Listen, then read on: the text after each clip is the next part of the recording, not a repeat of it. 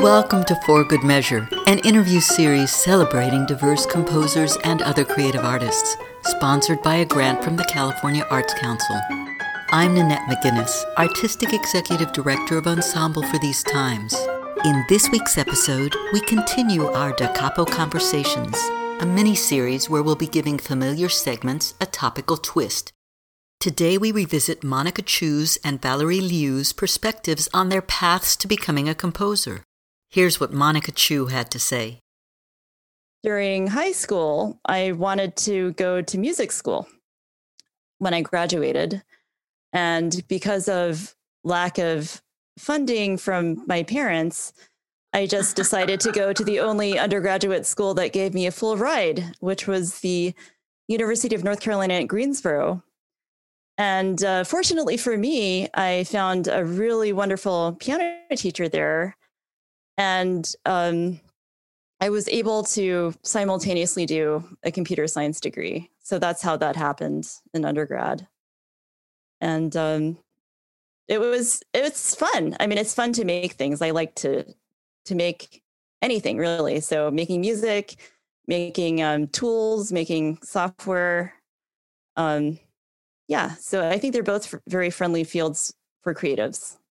I haven't been composing for really very long, just less than 5 years. I think it's been 4 years. The reason I started composing was actually pretty typical of the hubris that a lot of engineers exhibit, which is that they think they can do anything. Like, how hard could it be, right?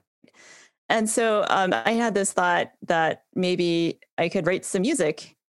And nobody really discouraged me. So I just decided to do it, and I did it, and it probably wasn't very good, but it was a lot of fun. And my first composition project was actually a song cycle that I wrote for my friend, who Jamie Lee, and we did it together. And that was part of what made it really fun, is working with a friend. And,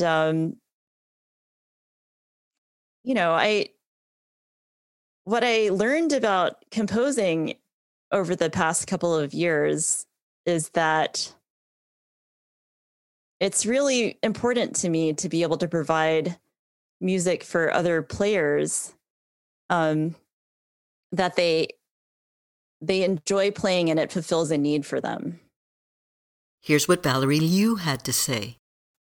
Growing up in an Asian family, my parents desire us to be a doctor, a nurse, or a lawyer, engineer when we choose our profession. Their strong influence definitely played a part. My brother used to study engineering, and I studied nursing. But eventually, we both changed our career path. Studying music privately was encouraged, but not formally. From their perspective, they think formally it was something you should not do. It was greatly discouraged because of its uncertainty in the job field and its income unstableness. So it's actually kind of funny because when I started studying music formally, I was doing it secretly while still working as a nurse. I didn't want to start a war at home, and I wasn't ready to tell them because I know very soon I need to quit nursing completely so that I can focus 100% on my music study. I also know sometimes you can tell others prematurely about your plan because they can stop it and tell you can't do it. So when I finally told them, it wasn't a pleasant time. But at that time, I was mentally prepared to stand by my decision. I already got accepted to an excellent grad school. I was about to quit nursing. I was certain this is something I want to do.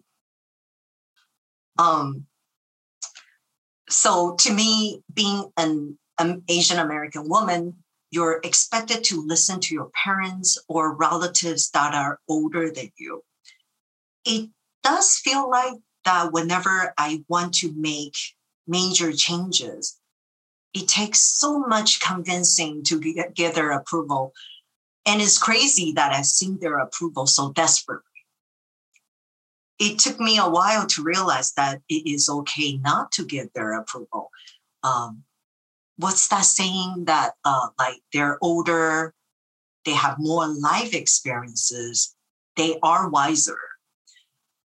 But I think that sometimes our experiences can offer, well, it can offer great insights, but it can also limit us. Where if we have negative experiences in the past, it can instill fear in us so strongly that we would just dream of something but won't proceed to make it a reality. Not to discredit those who have more experiences, but I think that what you're destined to do is more important than your past experiences. In my opinion, your purpose outweighs everything. The danger is to settle the next best thing, but not the best thing in life. Leaving nursing, familiar territory, and entering a new territory is actually very scary for me. It's a bit uncomfortable at times, pursuing something new and something so different. It is very exciting, however. When I decided to change my career, I did feel a strong calling into the music field. At the same time, something else happened in my personal life, sort of gave a further push.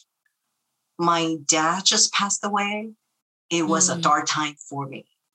I didn't have a good relationship with my father. I was hoping to improve the situation sometime in my lifetime, but it was too late. He passed away before I had a chance to do that. I wish I had done more, put more effort, and sooner than late. My father had a tough life, but he loved his job. He was a writer, a journalist. He lights up every time he talks about his work. I want to be like that, doing something you love. Music is what I love. And I think my father is guiding me somehow as a mentor, looking and remembering the way he immersed so deeply in his work, gave me the courage to head towards a new direction. Thank you for listening to For Good Measures Da Capo Conversations, and a special thank you to our guests for joining us today. If you enjoyed this episode, please subscribe to our podcast by clicking on the subscribe button and support us by sharing it with your friends, posting about it on social media, and leaving us a rating and a review. To learn more about E4TT, our concert season online and in the Bay Area, or to make a tax-deductible donation, please visit us at www.e4tt.org. This podcast is made possible in part by a grant from the California Arts Council and generous donors like you. For Good Measures produced by Nanette McGinnis and Ensemble for These Times and designed by Brennan Stokes, with special thanks to co-producer and audio engineer Stephanie M. Newman. Remember to keep supporting equity in the arts and tune in next week for Good Measure.